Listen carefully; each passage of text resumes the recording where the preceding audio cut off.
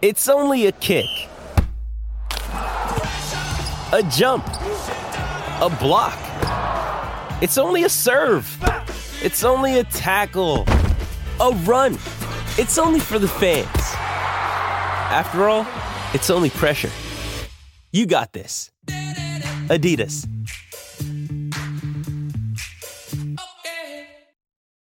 When you need mealtime inspiration, it's worth shopping Kroger, where you'll find over 30,000 mouth-watering choices that excite your inner foodie. And no matter what tasty choice you make, you'll enjoy our everyday low prices, plus extra ways to save, like digital coupons worth over $600 each week. You can also save up to $1 off per gallon at the pump with fuel points. More savings and more inspiring flavors make shopping Kroger worth it every time. Kroger, fresh for everyone. Fuel restrictions apply.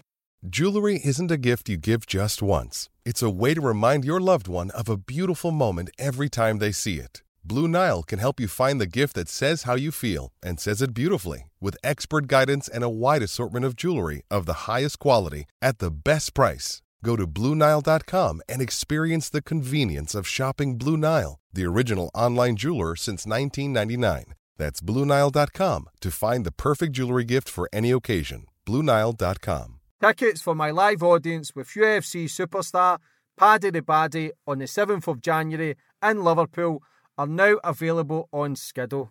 Paddy will be doing his first live audience, and what a night we have planned. We have a meet and greet and photo opportunity with Paddy. You also can get to ask Paddy some questions. We've also got special guests appearing. This is going to be a night not to be missed, and what a way to start off the new year. See you all soon.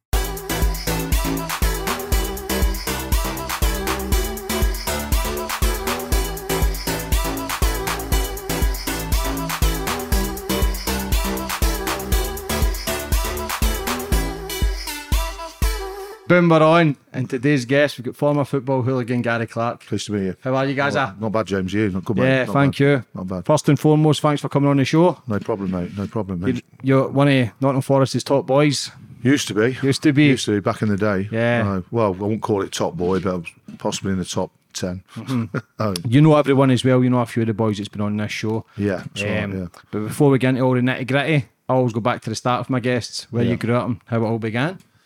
Well, I grew up in the inner city Nottingham, in Slenton, in an old terraced house or cobbled streets. Dad's from Cambridge, mum's from Slenton.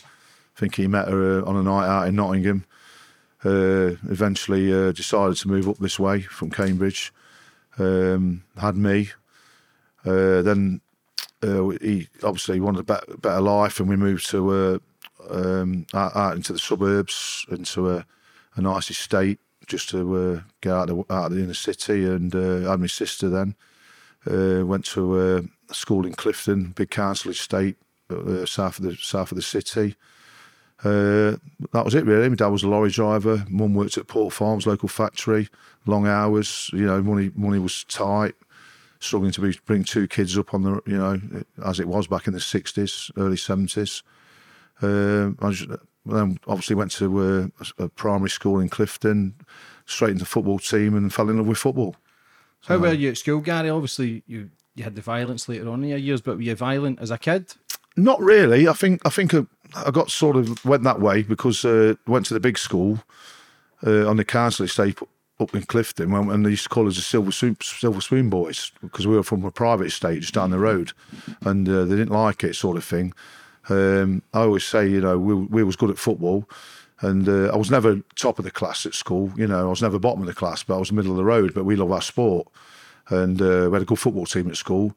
And the bully boys in the bottom form didn't like it. You know what I mean? He used to pick on us, especially because we come from a private estate. So I ended up bloody scrapping half the time after school in the woods. There used to be a big set of woods behind the school, and they call you out, you know, and have to go in the woods and have a fight in front of 400 school people. You know what I mean? So I think that's why I sort of turned my life into, I wouldn't say it was hard, but I could handle myself, you know, and I stuck up for myself. That's the way it went. Yeah. You know what I mean? When did your love for Forest come about? Well, I'll be honest with you, start off with, I like my first team was when I was Leeds United at school, because, you know, Forest were in the old second division, struggling, just got relegated, 72 I think it were. and the top teams at the time were Leeds and Liverpool and Arsenal. And I used to like the Leeds kit, the all white kit. So I sort of like Leeds at school, and a couple of us liked Leeds at school. I was always a Forest fan. My first football match ever was Forest against Norwich. My dad took me. It was difficult because my dad was from Cambridge and he liked the East Anglian teams. And then Norwich were top of the league in the old second division, just got relegated. And he took me to Forest and Norwich. I think I was about 9. And Norwich pumped Forest 3-1 that day. But I fell in love with the game then, you know what I mean? First football match ever. And I was begging him to take me to a Leeds game, and he took me to a couple of Leeds games. My granddad took me to Notts County and Leeds, up Leeds, League Cup. And County beat them 1-0. I remember, I'll never forget that. And that was 1975. Went to a couple of Leeds games. I went to Leeds and Derby at Derby. I remember going to Leeds and Ipswich in a cup replay, quarter-final at Leicester. I think they played about 4 games. So Dad took me there, managed to drag him there. But he didn't take me to many Forest games. And then Forest got promoted in 76. And one of my dad's mates, he had a season ticket. And he got sent to prison fighting. And he wasn't a violent lad, but he just ended up in a scuffle in the pub and ended up doing 6 months in prison. And he said, "Hey, give your lad that season, me a season ticket for the rest of the season." And it was the year we won the league back in the old First Division. So I watched Forest play Liverpool in front of 47,000, then play Everton a couple of days later at Christmas in front of 44,000. Sort of fell in love. And then my dad took me all the League Cup finals. 70, 77, 78, 79, 98. So took me all at Wembley. You know, I got the bug then. You know what I mean? Was there much violence in the 70s with football hooligans? Yeah. I noticed it. You could tell. You know, there's a lot of trouble at Forest. Probably early to late 70s. They used to have a firm called the Forest Mad Squad, and I used to stand on the cop, and the away fans used to be in the east stand to your right hand side, and all you could see was everything going. You know what I mean? There was bloody riots everywhere. And Forest had Andy Fern back in them days as well. I can remember going to the League Cup final, 980, and we were walking down Wembley Way. Next minute, it's about 200 lads in green flying jackets come running past, chasing a load of Wolves lads down Wembley Way. You know, and I was only a kid, you know what I mean? You think, flipping heck, you know, what's going off here? See, when Forest are in the second division, when did Brian Clough take over? 1975, because 1975 was in the old second division. I think it was about 5th, 6th bottom when he took over. And I didn't think he won for the first 8 games. How does a man do that, to come into a club who's floating about the second division, to then being in cup finals, Europe, winning the European Cup twice? You must have been a kid then, that's right. Late 70s, but was there any feeling that this man was going to be one of the greatest managers in Britain? Well, he did well at Derby, didn't he? He won the league, I think he won the league at Derby, and then he took him to the semi-final of the European Cup. I think then he lost to Juventus. I think that was... I think the ref rigged that game anyway, so he was successful already. Then I don't know if he went to Brighton, but he went to Leeds, took over Dom Reevy, didn't he? And he got sacked for 44 days because the Leeds players were so much used, they didn't like him. And Clough told him how it was, you know what I mean? I think the first day, threw all the medals in the bin. He says that counts for nothing now. So, you know what I mean? And it was player power, got rid of him. I think he ended up Brighton then. And then Forest took a gamble and he came to Forest, and then I think the first trophy he won was the Anglo-Scottish Cup in 1976, and then it's just the rest is history, isn't it? You know what I mean? See the violence between the second division and first division, and see when you get promoted, does the violence become more extreme because obviously it's bigger crowds, bigger games? Is it more to kind of lose? It was in them days. It was in them days, bigger crowds, and there was no cameras, you know, there was no segregation really. You know, it was mixed, wasn't it, in them days? Not like in the Premier League is now. There's more violence that happens in the lower leagues these days, doesn't it? But back in them days, you get to the old First Division, bigger mobs, you know, bigger firms, and there's probably more violence in them days. And as a kid watching it, you're thinking, what's going off here? You know what I mean? So, what made you join the casual scene? Well, by accident, really, because I used to I still went to a couple of Leeds games when I was at school, 1980 and 1981. And I can remember going to a game at Notts County, first game of the season. I bumped into these lads in town, and they thought us from Leeds. Anyway, they gave us a couple of slaps, me and my mates. I think it was all from Nottingham at the time. Got a couple of slaps around the ear hole and that, and kicked up the arse. And the police come. And anyway... So that's the first time I discovered drinking. So I was going out, just left school then. I was still at school then, 15. So a few weeks later, I just left school, started going in Nottingham City Centre, and I kept bumping into the same lads that gave me a slap. And they all come over to me and says, hey, it's that Leeds fan. we thought you're from Leeds. I said, no, I'm from Nottingham, you know what I mean? And anyway, I kept bumping into him in Nottingham every week then. And there was a late bar at the time called Harvey's Bar in West Bridgeford. I used to go there on a Sunday night as a kid, 16. And there was always in there. Anyway, I got friendly with him. And there was always trying to sway me to come away with him to Forest. You know, come with us lot, you know what I mean? And I must admit, I went to a few Leeds games and all they did were wreck things, smash things up. You know, there was that many of them. The Forest firm at the time was all in jail because a Middlesbrough kid got killed at Borough. So a lot of the main lads were locked up at the time. And there weren't that many of them, but they were casual. And I was casual. I was casual last year at school. And that's what I liked about the football scene. I was noticing how different firms, different areas, different cities were doing different stuff. You know, I like the way everyone dressed, so I really got into it. And anyway, they got me one week. They said, we're going to Arsenal. Do you fancy going to Arsenal with us? I said, go on then. I relented. So go on, I'll go to Arsenal with you. I went on the service train. I think there's 53 of us went on the service train.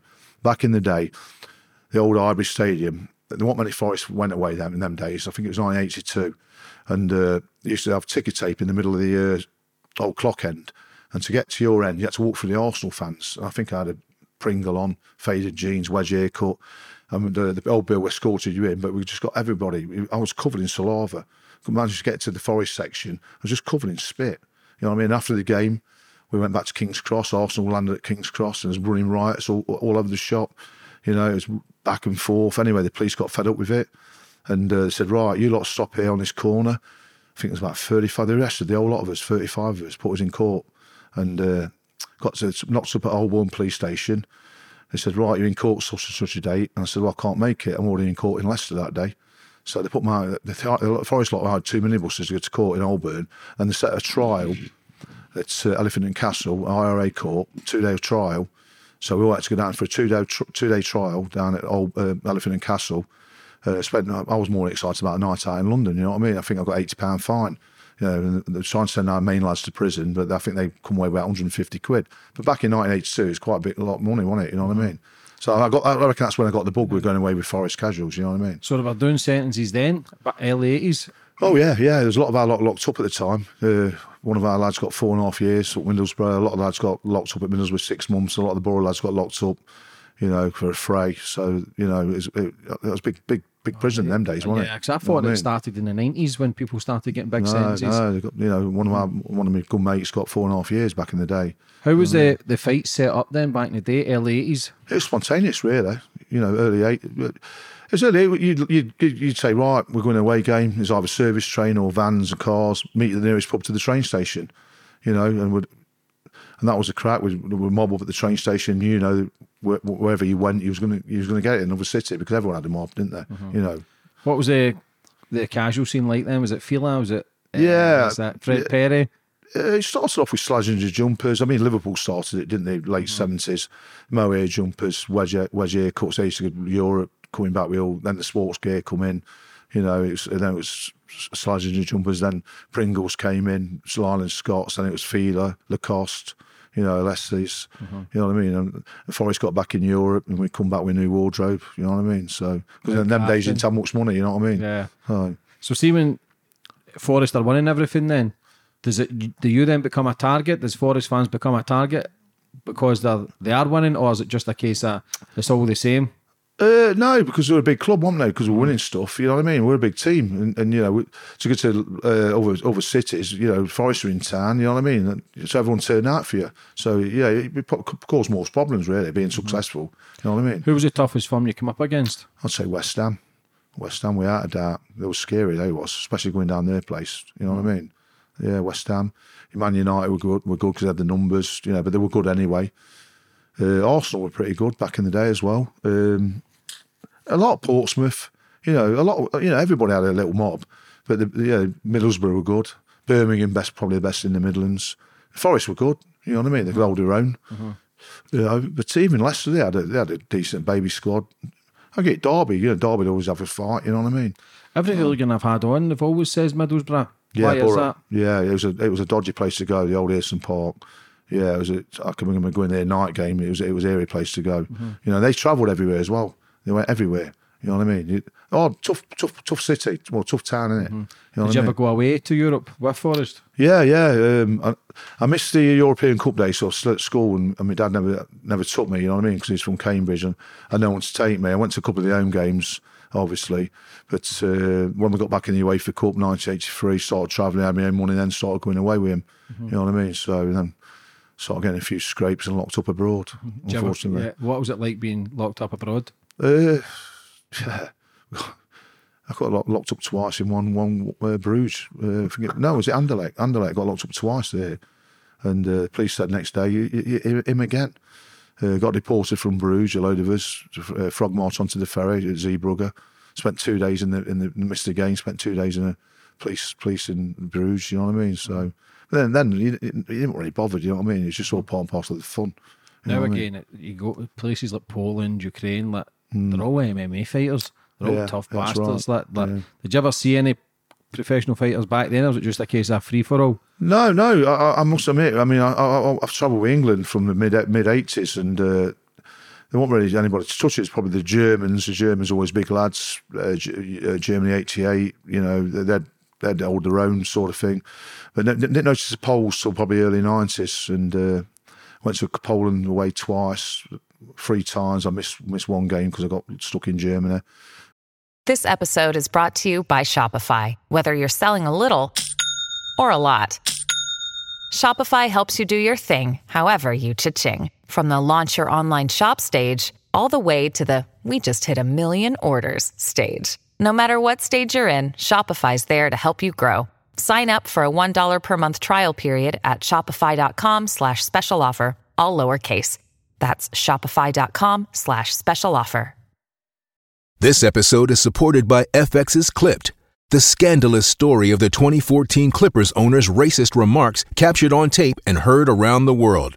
The series charts the tape's impact on a dysfunctional basketball organization striving to win against their reputation as the most cursed team in the league. Starring Lawrence Fishburne, Jackie Weaver, Cleopatra Coleman, and Ed O'Neill. FX's Clipped, streaming June 4th, only on Hulu. But the Poles, you know, you could tell, you know, they train. You could tell there was fighters, you know what I mean? But to be honest with you, back in the day, England didn't give a two hoots, you know what I mean? That, you know, it's all right being like that, you know what I mean? We've got to have it up there as well.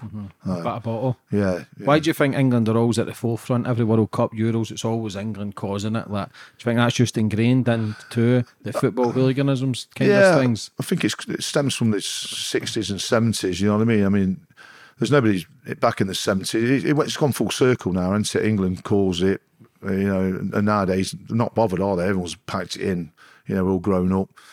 It's mainly fans that follow England now. Back in the day when I went in the early 80s, you'd take 400 or 500 fans away, and they would all be lads. I'm coming with the old Yugoslavia in '87, and it was just all boys. It took 400 or 500. When we won 4-1, Lineker scored all them goals. It was just pure boys. No one was scared, you know what I mean? And there were dodgy places to go, Turkey, you know what I mean? What's the difference fighting for England to fighting for Forest? Is it the same, or is it a kind of different buzz? I used to enjoy going with England back in the day, but when it was just pure lads. But nah, I don't like it. I ain't been to an England away game since Munich in 2001. I don't like going away now with England because there's too many cheer throwers and too many idiots that cause trouble for no reason. You know what I mean? Yeah. Back in the day, it were boys that used to like have a drink, and you know, if someone came, it came. You know what I mean? But these days, it's a bit more mindless. You know. Mindless violence, so I don't like things like that. You know, to be honest with you, these days, I don't like violence anyway. You know, bloody 20 years since I got involved in football trouble now. You know what I mean? So, what was it buzz like for you? Was every week? Did you start forgetting about the football and just concentrating on the fighting, or was it? Do you do both? Yeah, eventually, yeah. I think mid 80s sort of thing. The football went out the window, and it was, you know, earlier. You know, I was a football fan. I've always been a football fan, but once you got into the casual scene and you started getting, your mindset started going that way, gang culture and that, it was like, you know, are we going to get something this Saturday? You know, you plan your day all week, you know what I mean? And what we're going to do, where we're going to meet, how we're getting there. And it was a buzz, you know, we're going to meet like-minded lads that want to have a go at you, you know what I mean? And that took over the football then, you know what I mean? But like you say, I'm a football fan, I've always been a football fan, and we know more about football and what people think, you know what I mean? Yeah. What about Millwall? Why are they always high up the ladder with the respect?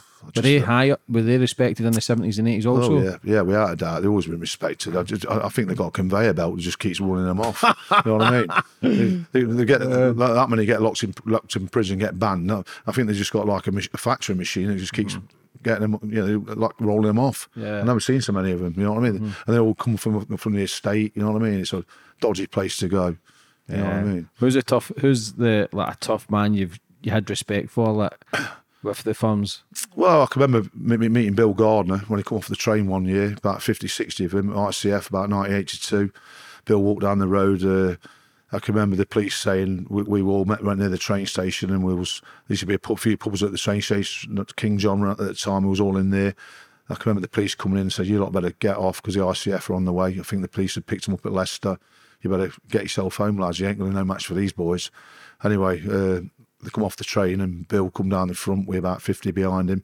He had this long duffel coat on, curly blonde hair, and I was about 17. And I thought, shit, look at that lot. You know what I mean? Did you get that a lot? Because we spoke about Big Baz earlier before we started, and he's a big unit. He's massive, kickboxing world champion. See, when you're going forward towards people and you think, fuck, I'm in for it here. You've just got to get the head down and got just your head swing. down, and if you your mates back you up, you know what I mean? If your mates don't back you up, then you're in the shite, aren't you? You know what I mean? How was Big Ball? Because I've had him on the podcast, absolute gentleman, and to hear the backstory, like being homeless as a kid and then like kind of bare knuckle fighting from a very young age, it's sad to see as well, but the respect he's got from everybody all around the UK is unbelievable. Right. Let's see, when you fought for England as well, was everything put to the side? Not in the early days, in the 80s. I can remember West Ham used to have it with Man United, quite a lot of away games, you know what I mean? And West Ham kept themselves to themselves, but like Forest and that, we'd mix. We weren't really bothered, you know what I mean? And a lot of the lower teams and lower clubs, they would all mix. But there was the top firms that didn't want to mix, like West Ham, you know what I mean? They kept themselves to... And to be honest with you, they didn't always turn out. United didn't always turn out, but when they did turn out, they kept themselves to themselves. But like Bill's a legend, you know who Bill was, when he was at school, you know what I mean? He's renowned throughout the country, you know what I mean? And he was an hard man, he's a very hard man, you know what I mean? Not many people could touch him. Yeah. So you got someone like that leading you. Well, I wouldn't say he was a leader, actual hooligan leader. He was just an influence at West Ham. You know what I mean? Front runner. Yeah. And everyone looked up to him. You know what I mean? He's a gentleman, like you say. He's a lovely bloke. I went to his first book launch, and I think there's only 3 or 4 of us that went on the old Barking Road at West Ham Social Club.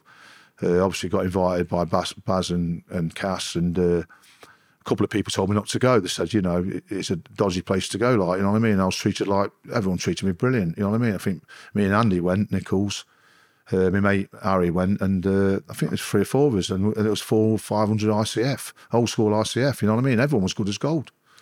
And you're told not to go just in case? Yeah, a lot of people told me, don't watch yourself, I won't go down there, you could get you filled in, whatever, you know what I mean? But honestly, everyone were good as gold.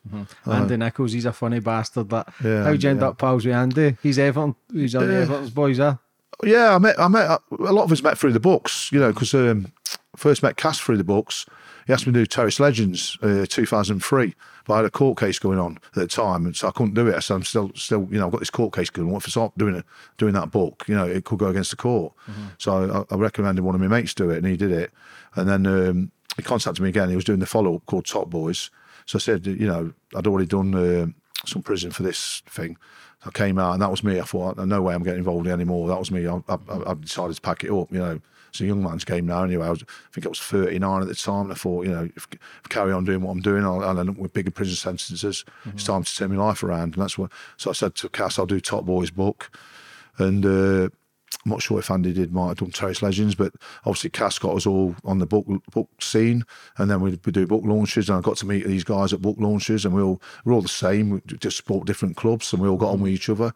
Same interests, and we all become friends. Yeah. You know what I mean? Do you think you could have been friends with these other guys in your 20s now? It would have been more difficult because a lot of lads didn't like you bringing other lads from other cities into your like back garden. You know what I mean? And it's very rare that happened in the 80s.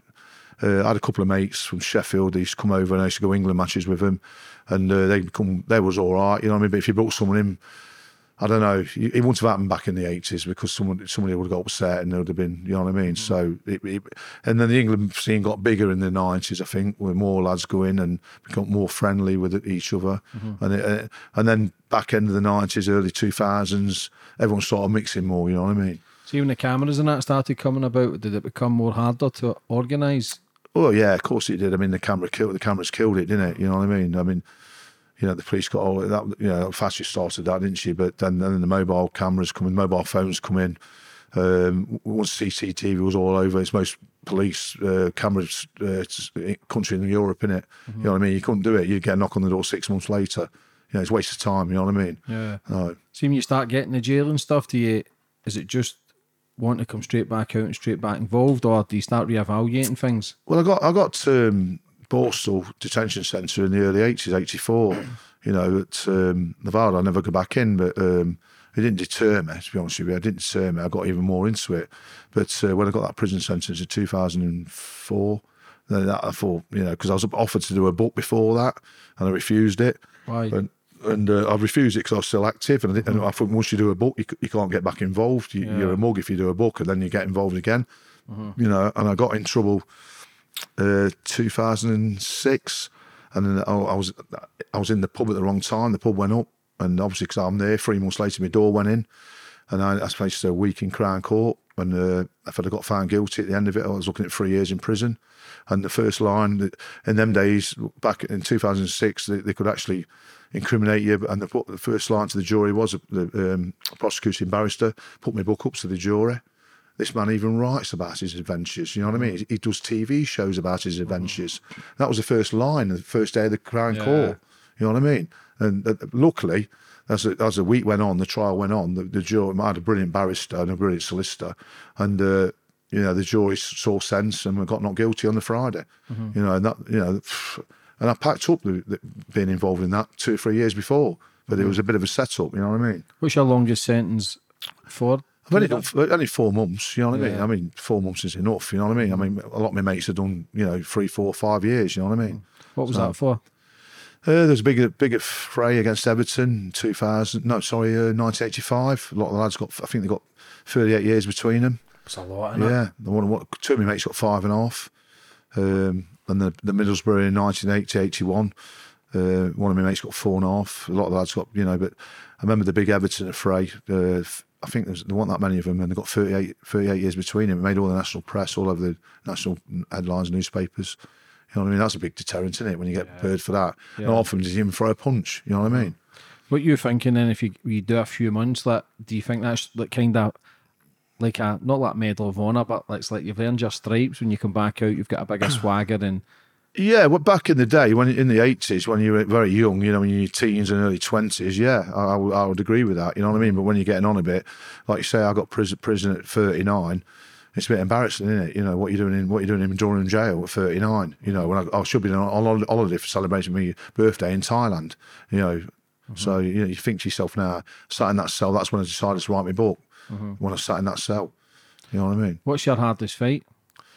It's been that many. You know what I mean? Who did you enjoy coming up against? Birmingham was always a difficult one to go to. I remember the FA Cup at Birmingham. I think it was about 87. That was mayhem that day. That made the national press. I think there was 93 arrested from landing there at 11 o'clock in the morning, from going home at 6 at night. It was just non-stop all day. You know, you didn't get a minute. So that was a difficult day. Who was like the toughest? What was the ground you like to go to the most?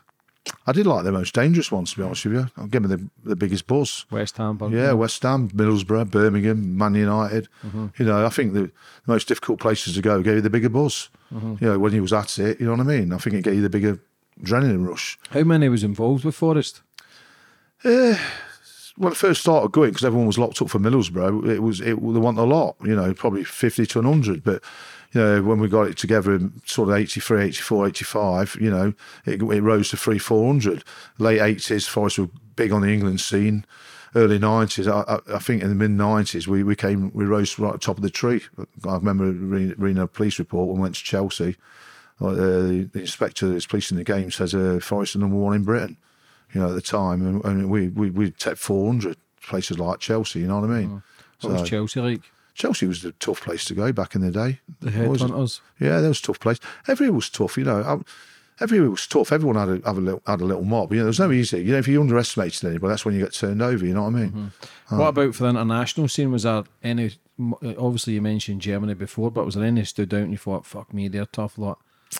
There was dodgy. I won't say they were tough, but there was dodgy places to go, like Turkey. You know what I mean? You know, you'd go there not looking for it, but the locals didn't like you. You know, they didn't like you the way you behave, getting drunk. You know what I mean? And then you could upset them so easy. Next minute, you got all the locals on your back, but they're carrying knives. You know what I mean? And people getting cut up. You know, the dodgy places. You know what I mean? Yugoslavia. You know. What about Italy? Italy, same in Italy. They carry the knives, don't they? They don't fight you, do they? Yeah, a lot of the time, they stab you. You know what I mean? That's a difference, isn't it? You know what I mean? Yeah. Oh. What about Cass? I know you're friends with Cass as well. Yeah, good mates with Cass. Yeah, I've been very good friends with Cass. Done a lot of stuff with him over the years, books, events and stuff. You know what I mean? I put a few events on early 2000s. You know, with Cass. We had Danny Dyer. Mate had a pub in Arnold where I lived. I've had Howard Marks there. Carlton Leach, to put a few events on, always sell out, you know. So yeah. See, when like films like Football Factory, Green Street, does that enhance that sort of reputation as being a football hooligan? It probably did, yeah. I would say it did, yeah. So I've been in a couple of Cass's stuff in the films and stuff, but then again, it probably gives a wrong impression to young lads. You know what I mean? But then again, it's not. It's not these days. It's a British subculture, isn't it? You know, they're always going to film stuff about it. Everyone finds it interesting. Same with the mods and rockers and the Teddy Boys back in the 50s. There's always going to people want to make films about stuff like that. You know what I mean? So it's no difference, is it? It's been happening for 70 years in British culture, hasn't it? You know what I mean? Why do you think it's so popular? Why do you think people love these sort of chats as well, like the football violence? Like, why do you think it is popular? I think because people find it interesting because normal Joe blogs, you know, they find it interesting because they haven't been part of it and they want to have the bottle to be part of it, and it makes good TV, and you know, so. Because you'll get people saying, grown men, they should join boxing or MMA. Like, yeah, I agree with that as well. I totally agree with that. You know what I mean? How does it, what is that buzz then, like, to be at the forefront if there's 100 men, 200 men all fighting? Like, is it a totally different buzz from... Hey, it's Kaylee Cuoco for Priceline. Ready to go to your happy place for a happy price? Well, why didn't you say so? Just download the Priceline app right now and save up to 60% on hotels. So whether it's Cousin Kevin's Kazoo Concert in Kansas City, go Kevin, or Becky's Bachelorette Bash in Bermuda, you never have to miss a trip ever again. So download the Priceline app today. Your savings are waiting. Go to your happy place for a happy price. Go to your happy price, Priceline. People can't really understand it if they've never really done it, have they? No, I don't, no, you know, a lot of people will never get it unless you're involved in it. A lot of people will never get it. To this day, I'll still get slagged off, you know, doing talks like this. Who's you think he is? You shouldn't give him publicity. You know, I've just done the documentary for Italia 90. You get comments, people, you know, I read the comments, you know, why are you giving these people the time of day, and, you know, you shouldn't give them any airtime, you know what I mean? But if you don't do it, you know, I've always preached to people, we did it back in the day, you know, and I don't, you know, and we know it was wrong. We all know it was wrong, but, you know, we did it, so we ain't going to get out of it, you know, and people ask us what it was like, and I always say to people, it wasn't worth it, but, you know, I want to meet the people I met these days, fans have done it, you know, I mix with nice people these days, I mix with TV stars, and, you know, and I got a book out, you know, and second book's going to come out. And people know I'm all right, you know. They wouldn't have me in the company if they didn't think I was all right, you know what I mean? And we all make mistakes in life, you know what I mean? Everybody's got too much to say, but these conversations, like, I've interviewed murderers, bank robbers, drug lords, and people love them because it's their chat. You don't, just because I interview them doesn't mean I agree with everything. Yeah, that's right. It's just an interesting story how people go down that path. That's right. And why they do it and what they've done, and we can all make changes when we go. We can all look back and go, I shouldn't have done that. Everybody makes mistakes, but there'll be a time in your life you'd have absolutely loved it and thrived on it, and been that brotherhood sort of. Who was interviewed Paul Doyle, and that's what he says. He had two sets of friends. He had the gangsters and he had the football casuals. And he says he would go with the football casuals 100% of the time if need be, because there was always 100 of them, and there's 100 of them wouldn't turn away. That's It says right. all the gangsters would snitch on each other, turn on each other. Yeah, you don't know whether they're going to kill you. Yeah. You know what I mean? These lads they'll have your back. You know what I mean? You can trust them. There's not many you couldn't trust back in the day. And over the years, I've become good friends with different firms as well. You know, we're really good friends. I want to met them if I'd gone down that path. You know, I go to when I go to away games now. You know, I go to Bristol City. The Bristol lads take me hospitality. They come up to Nottingham, have a night out. I take them hospitality. You know, Middlesbrough, same at Middlesbrough. I'm good mates with the Borough lads now. Newcastle. You know, London, West Ham, you know what I mean? We're all good pals now, you know what I mean? We've got a story to tell. And the lads that did it can actually tell the people now it's not worth it, you know, and we're role models to tell them, you know, it's not worth it, keep out of it, you know what I mean? That's what we try and do these days. I do a lot of talks, you know, I don't like to encourage people to get involved in it. You know, I talk about the past, you know what I mean? But, you know, it's the future now. Yeah. You know, I will tell people it's not worth it, you know what I mean? You're not glorifying it. It's not as if you were if I was speaking to you and you were in your 20s, you'd be saying, I love this life, I do what I do. Like, but like you say, people get older, people make changes, and at that time, people have chosen that path because it's all they knew. Yeah. What was it like, though, to feel part of like a gang and people who would have your back no matter what? Was it empowering? Well, yeah, because at the time, you know, you're talking early 1980s Britain when they want like work about, you know, and the jobs you got were mundane jobs, you know, and you had to listen to a load of bollocks off some idiot that didn't just have a clue, you know what I mean? You know, some jobs worth, you know, and you think, oh God, I've got to put up with him all week, you know what I mean? And Saturday, you know, it's exciting. You're going to a football game, you're going to another city, you're wearing nice clothes, you got your mates you're going to have a good laugh with, you know what I mean? You know, and it was an adrenaline rush, you know, it's just the time of the times, you know what I mean? What's it like if you get run from another firm?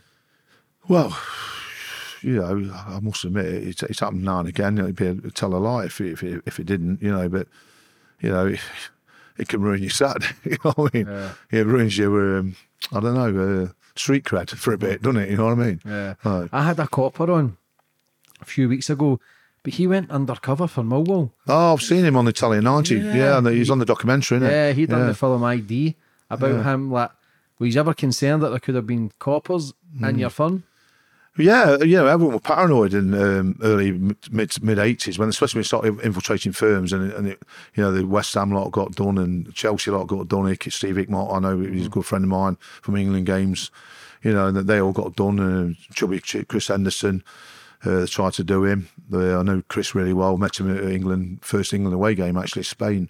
I went on a bus with the Chelsea lot from Chelsea on a Sunday night. What a trip that was. Eventually became good friends with Chris, and he emigrated them on the money they got off compensation. They all emigrated to Thailand and bought bars, ended up buying the bar off him in Thailand, off Chris. You know what I mean? So, how many people would fight for England? Well, yeah, we all come together, didn't we? You know what I mean? Like I said in Italian 90 interview recently, nobody could touch England in the 80s, early 90s. Nobody could touch us. You know what I mean? So it's all come full circle now. It's come back to haunt us, really, hasn't it? You know what I mean? You know, look at bloody Marseille with the Russians now. You know what I mean? So it's come back full circle, hasn't it? How was it when you see? Who was it? Was it the Leeds fans who get killed? Yeah, in Turkey. Yeah, in Turkey. Yeah. How is it when you read things like that? It's a possibility it could have happened to yourself. Well, that's right, because I went to Turkey with England, and like I said earlier, you know, they carry knives. You upset the locals.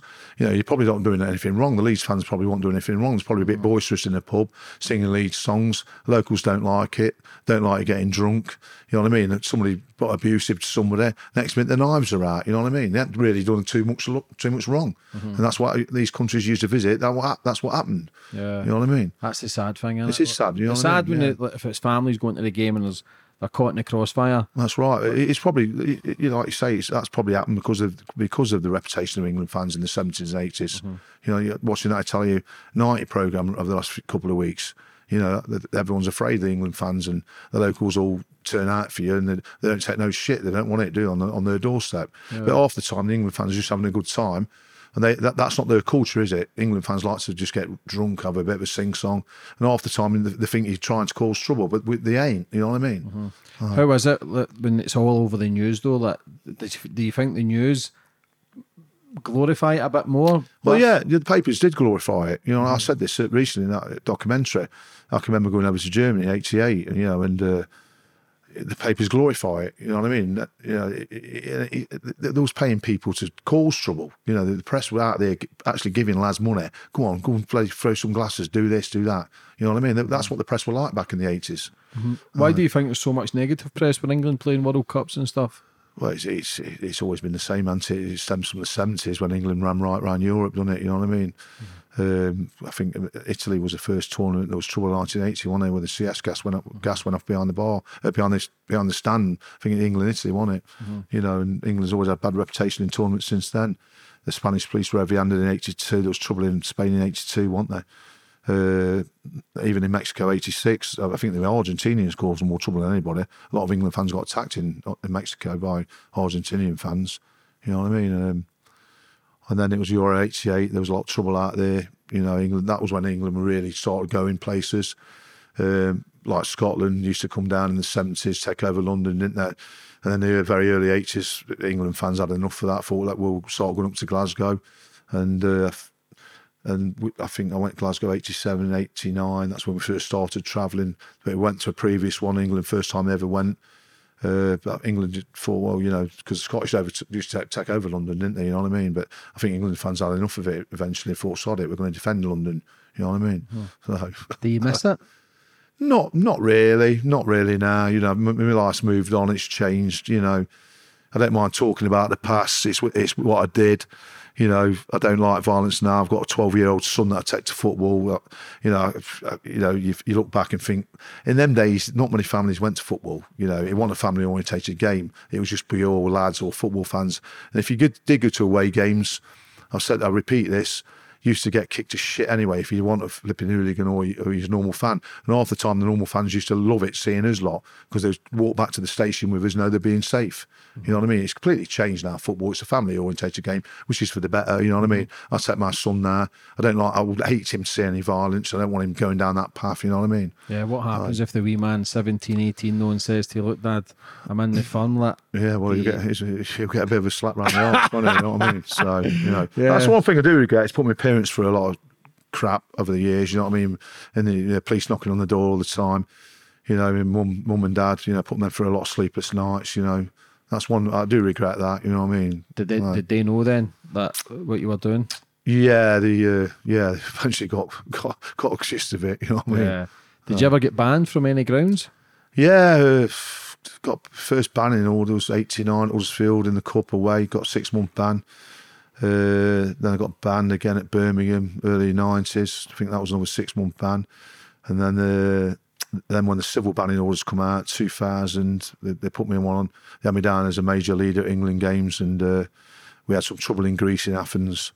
Because of that, the British police decided to put a civil banning order on me. They couldn't actually arrest you for what happened in Greece, but there was a new law come out, civil law.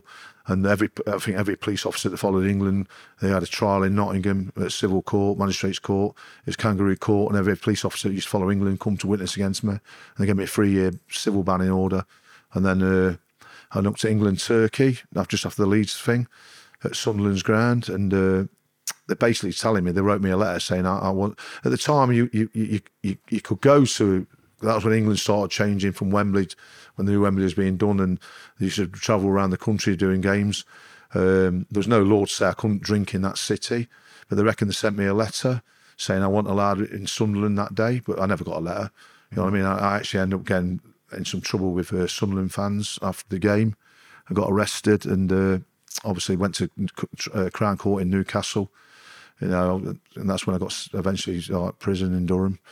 So, but then obviously the civil banning order was just coming to an end, and then because you went to prison, they could put a maximum 6-year banning order on you. So I eventually got banned for 9 years. I didn't see Forest for 9 years. So, yeah. So when does it become tiresome then? Like, that did become tiresome then because I got really friendly with the Newcastle boys and. Obviously, at the time, they didn't really know the law. They said I'm banned from England and Forest games. So I thought, hang about, I'll go to Newcastle in Europe. Then Newcastle in Europe, because we're under Robbie Robson, I started going to a few Newcastle away games in Europe. Anyway, Newcastle coppers stopped me in Rotterdam. I said, what are you doing here, Gary? You shouldn't be here. I said, well, nobody told me I can't go to Newcastle.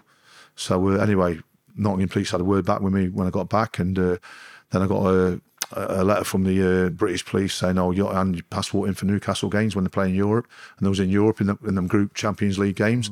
I was at the bloody police station in Arnold every other week, handing my passport in then for about another 6 years. That got tiresome, you know what I mean? So and then you got to apply to go on holiday somewhere, and they wouldn't give you couldn't go on holiday because you got to hand your passport in.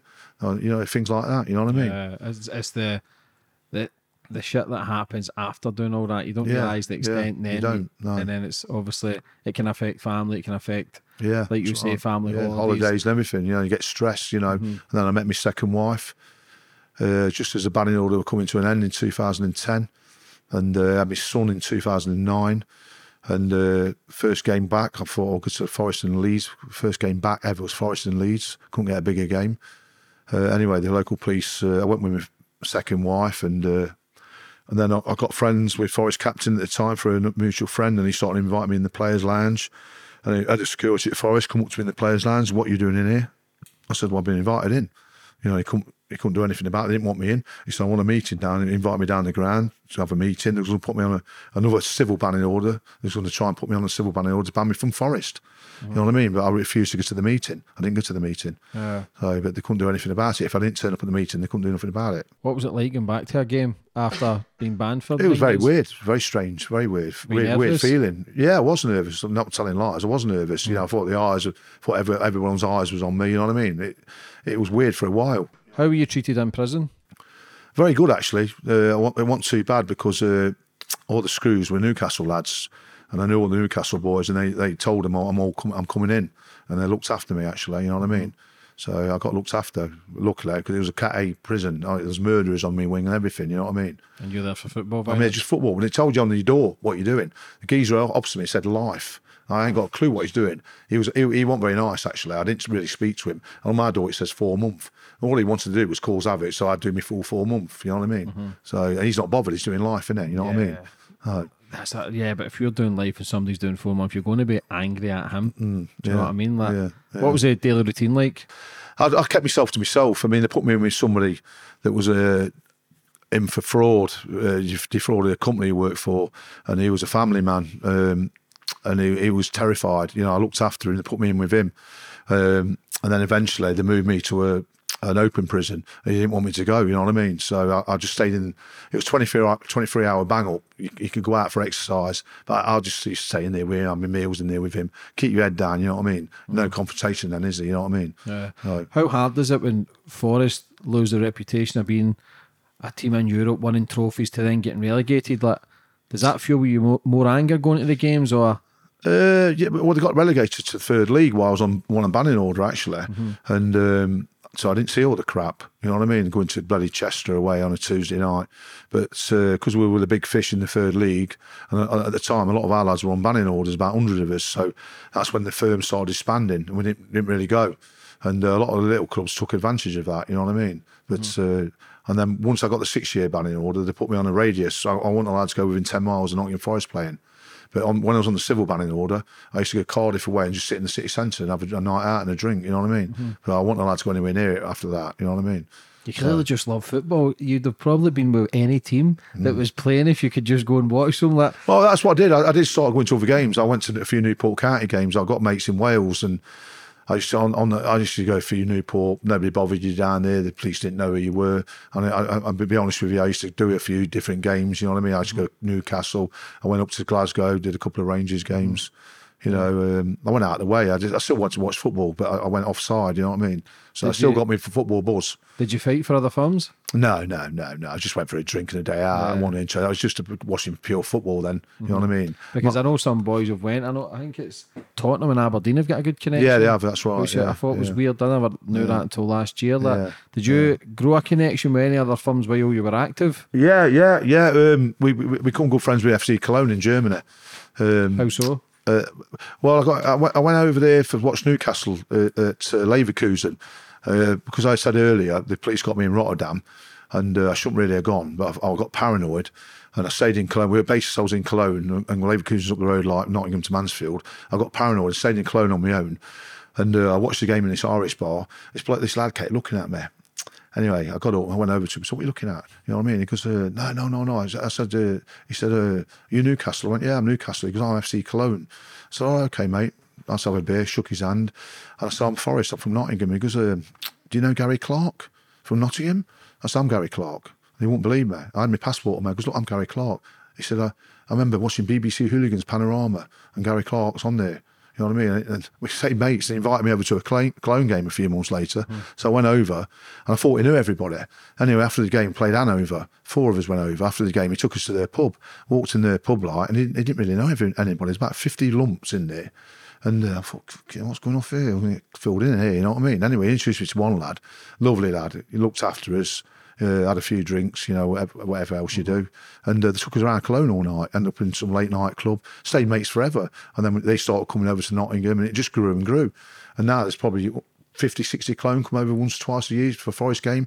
There's a lot go over there. There's different friendships now. So we formed a really good friendship with FC Cologne. That's mad, isn't it? It's mad, yeah. We're mates forever. There's a couple of them coming over. We're going to Valencia. December the 15th, and a couple of them would fly out to Valencia to meet us for a drink. Seeing you were doing like Panorama and your face is getting seen everywhere, does that enhance your reputation? Do you become more of a target for other firms? Yeah, you did, you do, because you're on the national TV Panorama. You know what I mean? You're a target. I wasn't very liked at Millwall for a bit because obviously we were playing Millwall that day. It was undercover police followed us. And everyone, the Millwall lot are going, I'm on the phone, undercover camera, and the Millwall guys, who's it you think he is, you know what I mean? So it does, doesn't it? You know what I mean? They want, you're a target, aren't you? You know what I mean? See if Millwall ever get to the Premiership, do you think the kind of fighting will become more rife? Well, they're still at it, aren't they? They've never been in the Premier League, have they? They was in the old First Division in the late 80s. The old, you could call it the Premier League now. They came up for a couple of years, and the old Den went down there a couple of times. That was a bit hectic, you know what I mean? Yeah. So a very eerie place to go. Yeah. It would be funny to see with them in the Premier League to see. Well, I don't think it's changed, to be honest with you. I don't think that, like I said earlier, there's a conveyor belt of them. You know what I mean? I don't think they've probably got the oldest hooligan firm in the world. You know, I think they were even in the 60s and 70s are still at it, aren't they? You know what I mean? Was it hard to see Forest slipping down the leagues? Yeah, it was heartbreaking, really. You know, a big club like Forest, European champions, and I think we're the first team ever to get relegated in Europe, to get relegated to the third tier of the league. You know what I mean? So it was hard. You know. What happened? It was ownership, managers spending wrong money, and nobody took care of the club, you know what I mean? And there was people taking money out of the club that come in to take over, started taking money out of the club, you know what I mean? So it's a downward spiral, you know what I mean? So and it just started decaying, didn't it? You know what I mean? So seeing you have got a top firm, these are winning trophies, to then be in the third tier, for then you're banned from games. Was it sad to see that fighting smaller fucking clubs as well, and there's not many as strong in the firm because these are all get banning orders? Is that hard to see? Yeah, a lot of little firms took the mickey, you know what I mean? And Forest got come unstuck at a few places, you know what I mean? Because lads were on banning orders, couldn't go, and obviously there was less tickets in them leagues for smaller grounds, so you're only getting 1,000 away tickets, so less fans went, and you were like the Manchester United of the third division, so you're the big fish, everybody wanted to fry you know what I mean? Who's the top firms in these smaller divisions? Well, you look at teams like Portsmouth now that down there, you know what I mean? I mean, Derby are in the third division, they've got to be a big fish now, aren't they? You know what I mean? But back in there, Lincoln City were good. Lincoln City were always good, always tasty firm, always well represented at England games. Plymouth Argyle, they've always had a top mob in the lower leagues, you know what I mean? There's one or two, like I've said earlier, you don't underestimate anybody. Everyone's got a little mob, you know what I mean? So, but Lincoln were always good. I always rated Lincoln in the lower leagues over the years. What about the rivalry between Forest and Derby? How bad is it? Yeah, it stems probably from the early 70s, from the Clough days, really. It's a nasty rivalry, you know what I mean? It's gone on for a long time. We used to meet each other at Skegness for a bank holiday punch-up. We'd meet each other offside. They'd come on nights out down here, when they want no football. You know what I mean? So any excuse to have a tear-up with them. They'd vice versa. They'd come offside, you know what I mean? Did Clough get any stick for jumping from Derby to Forest? He's still worshipped at both clubs, to be honest with you. He's a god at Derby, he's a god at Forest. Derby lads take the mickey about us because one of his most famous sayings when he came to Forest, and he said, Nottingham's never a football city, so they always give a stick over that. But I think that was just Clough trying to wind everybody up, you know what I mean? One of his tactics. Yeah. How was it writing your book? I quite enjoyed it. It took about 12 months. Martin King wrote it. He's a Chelsea fan. He had his own book company at the time. He did quite a few books, around the country, and spent a lot of time on the South Coast doing it with him. He'd come up to Nottingham a lot. It was enjoyable doing it. Enjoyable experience, you know what I mean? Were you nervous releasing it? Not really, because I got permission off all the lads. I told everyone up front we're doing it, and I said, you want to be in it, you can be in it. If you don't want to be in it, I respected everyone's, I respect everyone's, like you say, once you write the book, it's a case of I'm game over. I'm game over. Yeah, it's game over. Yeah. Was there any regret or anything? Not really. No regret, because I did it to get out of it. You know what I mean? There was other people who could have wrote books rather than me.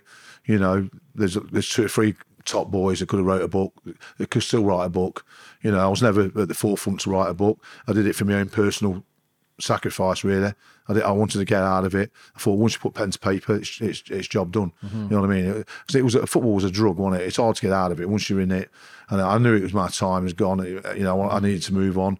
I needed to settle down. I needed to have children, and that's no life, family life, is it? You know what I mean? So that's why I put pen to paper. Seeing you're in your 30s and stuff, you're getting prison sentences, you're getting banning orders, you're looking at older people. Did anybody ever say, look, what you're doing is you're just wasting your fucking life, like get your shit together? Or was it just a case of just keep doing what you're doing, everything's fine?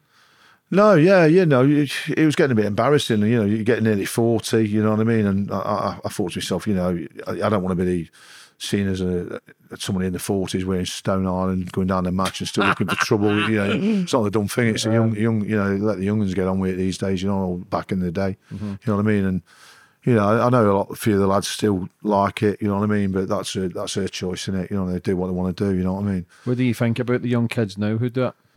Do you think it's all changed? It has changed. I mean, a lot of our lads go down the gym. They do train, and they're hard lads. You know what I mean. The game. You know what I mean? But it's a different ball game now. I feel sorry for him, because if they do anything wrong, they'll go straight to prison. There's cameras everywhere. I tell them it's not worth it, but it's their choice, isn't it? I wouldn't like to see people getting involved in it now, to be honest with you, because throw your life away, you start getting in trouble. Some of them are in the 20s and 30s. They've got good jobs, got mortgages. You don't want to throw all that away, do you? You know what I mean? What's the biggest sentences you've seen getting through out? Well, the biggest at Forest was that Everton thing. But there's a couple of other mates from Stockport. He got 6 years once, you know what I mean? And he's been on more banning orders than I've ever known in my life. He come up for a drink with me the other week when we played Liverpool at home. I mean, he's out of it now, but I've never known anyone bit of banned from football in my life. I think he spent half his life in jail for football, you know what I mean? It's a bit much, though, isn't it? No, it is. It's too much. And we laugh about it, but I said, we laugh about it now, but he's turned his life around as well. You know what I mean? Who was the top boys at Forest? Well, the older generation from the 70s. They're probably 5 years older than me. One of my good mates, he's always been our top boy. We call him One Punch. He went to jail at Middlesbrough. I always respect him and I love him to bits. And he's one of the oldest men I've ever seen at football. You know what I mean? So, but we all move on. He's moved on. But there were several lads above me. I was the second generation. There was the 70s generation. I was the early 80s. I was a casual generation. You know what I mean? And a lot of lads around me backed me up. They're older than me. I couldn't do all the stuff I did without them backing me up. You know what I mean? What's that like, running towards people and you've got people backing you up, and they're not turning away? Well, it's adrenaline rush, isn't it? It's a buzz, you know what I mean? You're not going anywhere, you know what I mean? Vice versa, the opposition knew they weren't going anywhere. So it'd be a big tear up, you know what I mean? Till everyone had worn themselves out or the police came, you know what I mean? What's the biggest head-to-heads you've came with at the firms? How many people in each? I came out with Man United at Kilburn. They had about 500. They did that day, the League Cup final. That was like the start of the London Marathon when you look down that road. You know what I mean? That was frightening. You know what I mean? We actually stood his ground for a while, but we just got turned over. The pub got turned over. But you couldn't, there's just too many of them. Pure swamped us, you know what I mean? But we had some tasty rows with Middlesbrough over the years, toe to toe. Some good ones with Borough, Birmingham. You know what I mean? And Man United, we've had a few with Man United over the years. The League Cup FA Cup quarter final at Old Trafford. That was a mayhem day as well. There's been several. Even the little ones. I used to enjoy it when they want so many. When there's 50 of us, I got a bigger bus when there weren't so many of us, you know what I mean? When you had a more tight-knit group, you know what I mean? But there was so many games now, isn't there? There's games every day. Like. Yeah, I don't know how people cope getting in Champions League now. Yeah. I was with Tottenham mates last week, and they're in Europe. They went to Marseille last week, and they're in Europe. They're going to AC Milan soon, and he's been to AC Milan twice the last few years. It's money and time off work, isn't it? There's that much football now. Yeah. You know, but we'd love it if Forest got back in Europe, because we'd all go again. We haven't been for years, you know what I mean? It's like I booked Valencia. We got pre-season friendly. Well, not pre-season, pre-World Cup. And I'm taking my lad. It's a 100th celebration of Valencia's ground. And Forest have been invited over because Forest were their first European team to play in Valencia in 1961. So we're the guests to celebrate the 100 years of their stadium. So I booked my boy, take my boy for Christmas. He's dead excited, you know what I mean? Did you ever walk about, like, without the football, walk about the streets and see rival firms? And did anybody ever put it on you? Yeah, I've been in the wrong place at the wrong time a few times, you know what I mean? You've been down London, you know, and you know, you knew you want from, you know, you could tell by the clothes you wore and the swagger you had. You want from their city, and they put it on you. You know what I mean? There's times in London. You always get in London, big city. You go to a match, you go offside for a bit, have a few beers, and you're back to train St Pancras. You'd always bump into some mob. You know what I mean? And you either get put on you, or you know. Yeah. Did you ever have any close calls where you're thinking, "Fuck, my life's right in danger"? Like loads of times. Yeah, I'd be lying if I didn't. You know what I mean? So, yeah. How do you get through it then? Like, how do you get? Let's see, if you've had a good terror, if you've been out in the piss, that is it hard to sleep with the adrenaline, or do you sleep okay? No, you'd be thinking about it all night, half the time. You know, you're buzzing. Yeah, you're going through your dreams. You know, through your nightmares or dreams. You know what I mean? Yeah. Oh. So, see, when it started becoming tiresome, you started getting to prison. Like, was it 39? You decided, right, enough's enough. Yeah, that's right. Enough's enough. You know what I mean? I think it's getting to that big 4-0, and I thought, you know, I can remember. Police officers come up to me once. I was up court for something, and he goes, "You're far too old for this, Gary. It's, you know, about time you got out of it." And it hit home actually when he said that to me. I actually said to him, "I don't think I am."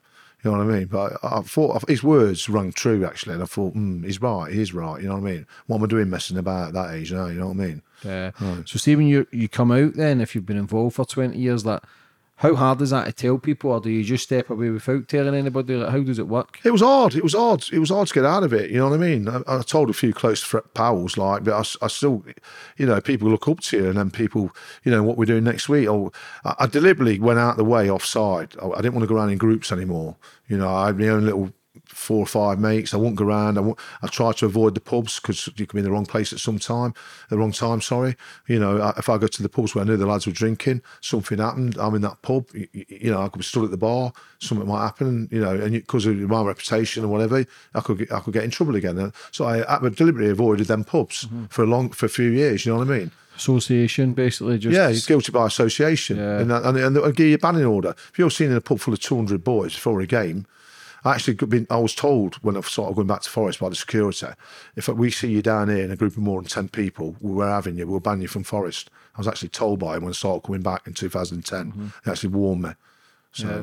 How hard was it to stop? Like, like you decided, right, enough's enough, and say, you know, there was a good firm down the road and it was going to kick off. Like, is it like an addiction where you're totally fighting against it, or did it become easy because you knew that it was just becoming a waste of time? It was easier because obviously I got that banning order where I wasn't allowed for a few years, from 2003, 2004, and I wasn't allowed back till 2010, so I didn't go anywhere near it for a while.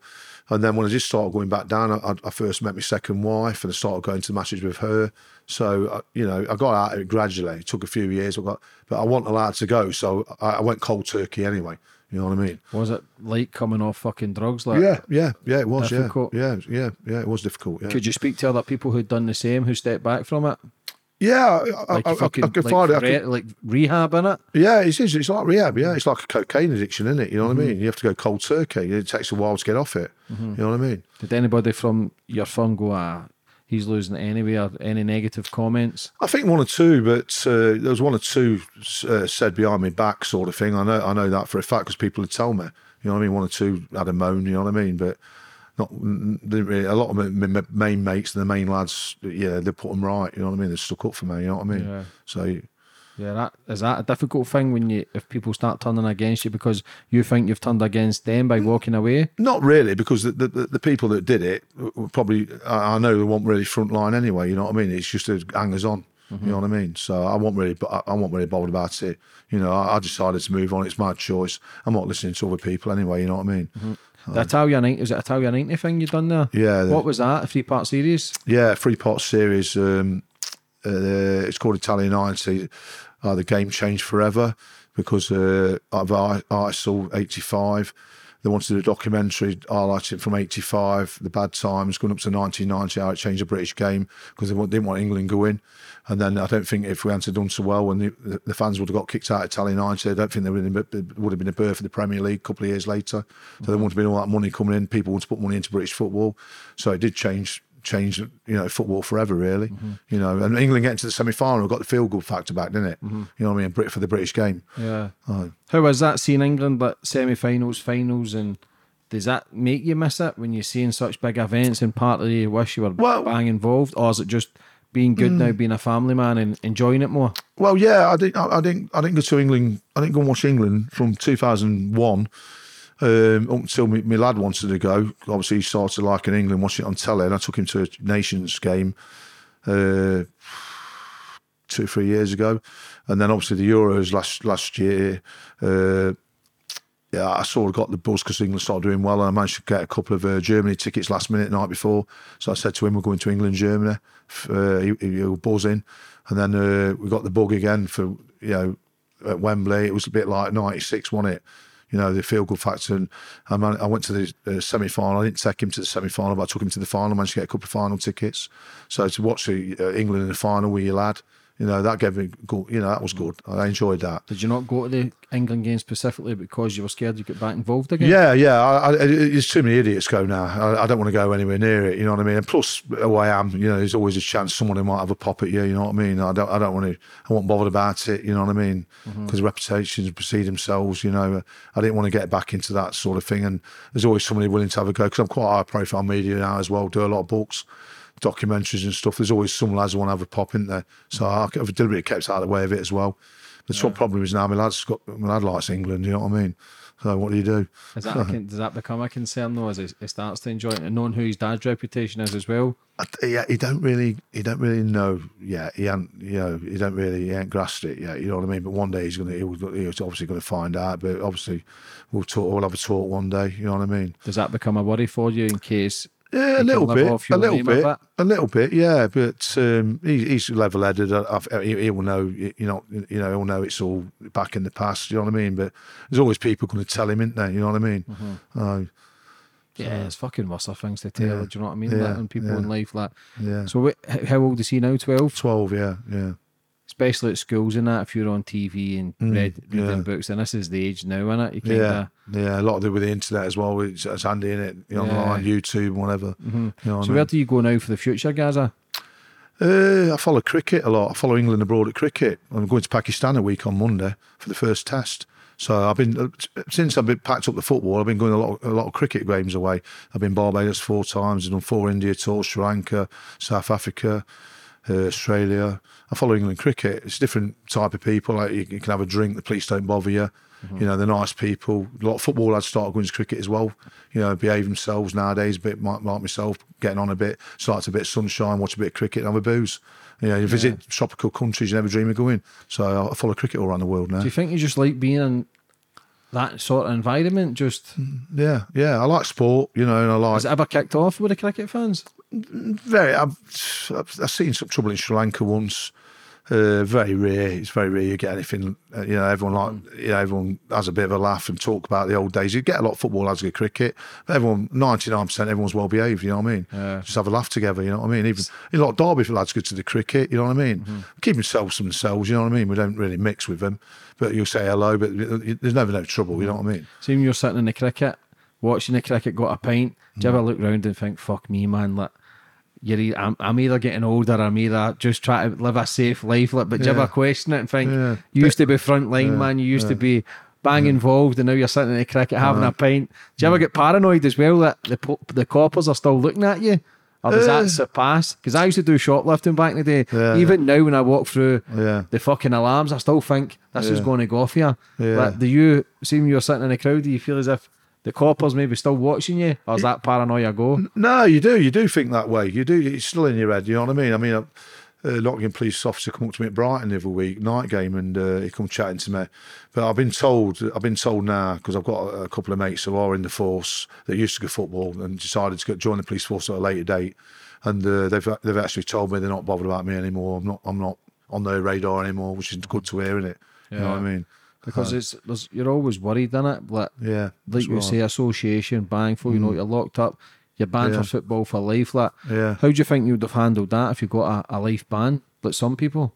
Well, yeah, because it affected me some, wouldn't it? You know what I mean? I wouldn't be able to take him to an England game or a Forest game. You know what I mean? That would have hurt me more than anything. Because obviously my lad's banging into football, loves football.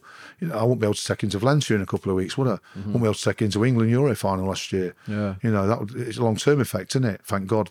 The right time I got out of it.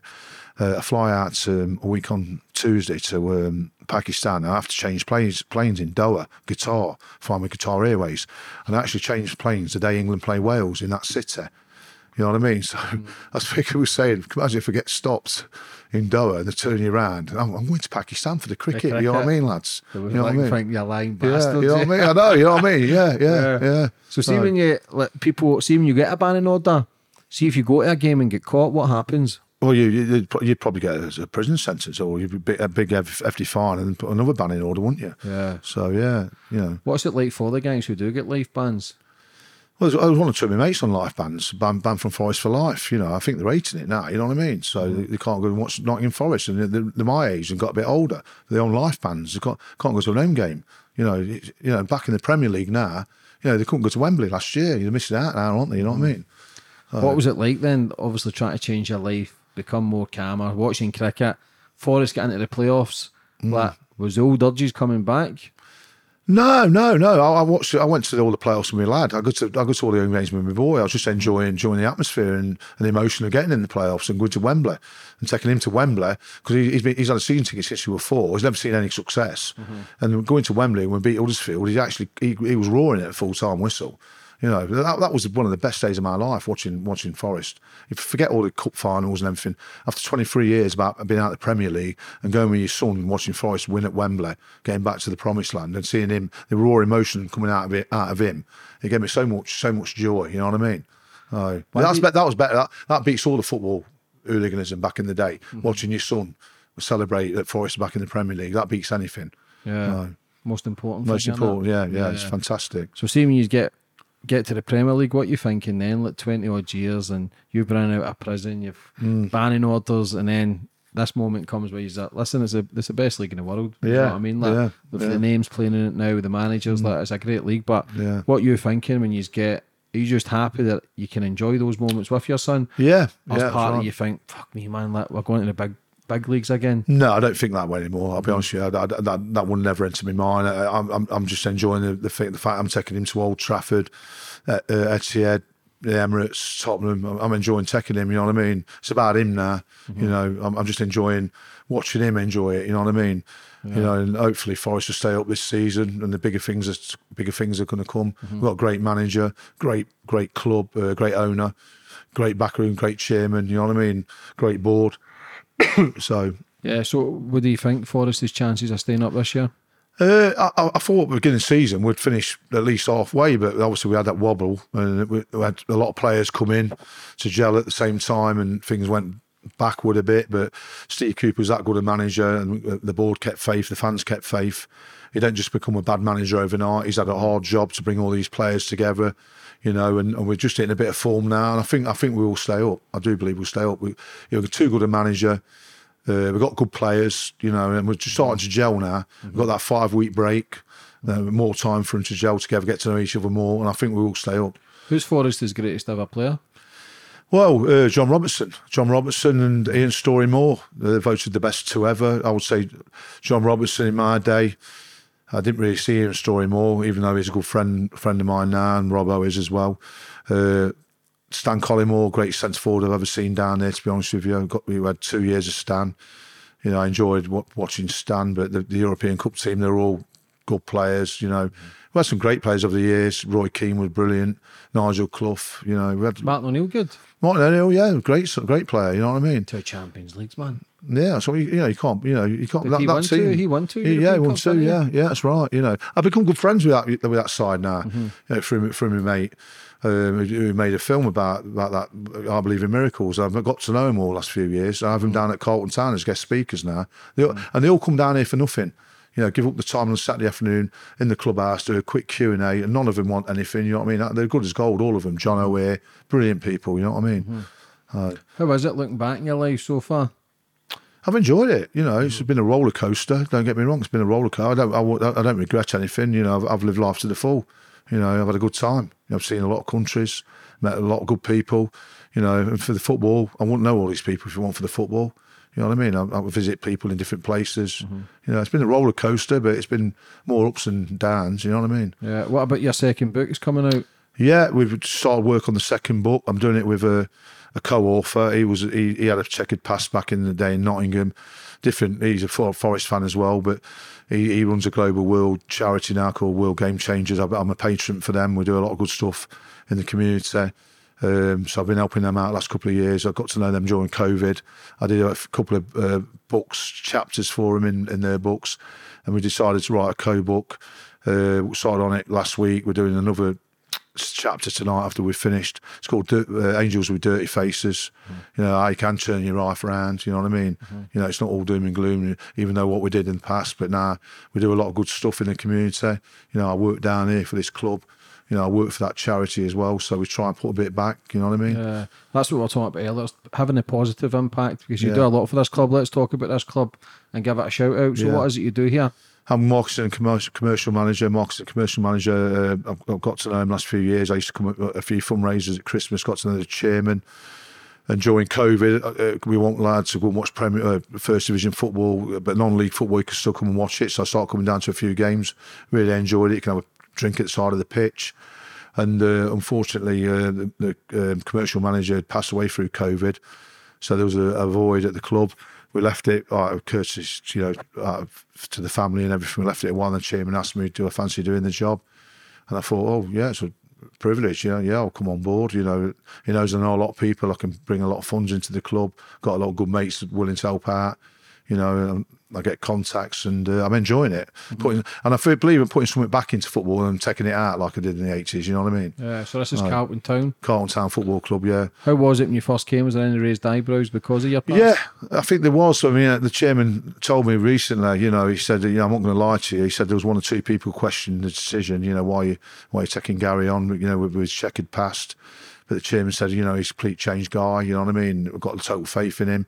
And he backed me to the hilt, you know, and which is great, isn't it? You know, somebody's having a bit of faith in you, because not everybody has faith in you, because they look at the past all the time and they think you don't change, you know what I mean? Yeah.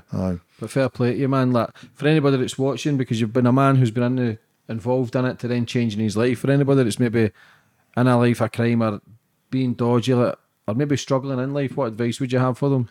I'll say, you know, you can turn it round. You know, there is life after it. You know what I mean? I've done it myself. You know, I was in the doldrums. You know, and like all the people you interviewed. You know what I mean? You can move on. If you put your heart to it, you can set your mind to it. It's a mindset. You can move on. I know a lot of people. My mate runs a boxing club in Nottingham, and he was in gang culture back in the day. And he's done exactly the same. He helps out in the community. You can turn it around. You know what I mean? So you know, don't give up. Yeah. Right. What about your where can people buy your book, your first book? Amazon? My first book's still on Amazon. The second one will be out in hardback in February. That'll be available on Amazon. It'll be available in good bookshops as well. We'll do a launch down here. I think we're doing a launch in Merthyr Town. Merthyr Town Football Clubs have got a relationship with Merthyr Town now as well. We play each other pre-season friendlies. We went to Merthyr this summer. They came up to us last year, but their turn to come up here next year. That's from a good friend who works at Forest, the connection there. You know what I mean? Yeah. So, what's your social medias and that, Gary, just in case people want to get in contact? I'm on Facebook, Gary Boatsy Clark. On Twitter, Gary Boatsy. And then Instagram is Gary Boatsy Clark as well. What does the Boatsy mean? That's my nickname back in the day. I had some trainers in the early 80s when I was about 16. I've always had big feet. I remember Puma GV come in when we used to wear tight faded jeans and that. I come in the pub one day with these new blue trainers on. One of the lads went, "They look like boats." You know what I mean? I was only 16 and he just stuck. Everyone called me Boats there. You know what I mean? So it's just stuck ever since. Gary, for coming on today, brother. Listen, I thoroughly enjoyed that. No problem. Would you like to finish up on anything? No, thanks for coming down to see me. You know, I've enjoyed it. Thanks again, mate. And once you get your second book out, man, we'll get you back on again. Brilliant. Nice Cheers, one, brother. Thanks God bless you. On you, mate. Top man. Cheers, mate.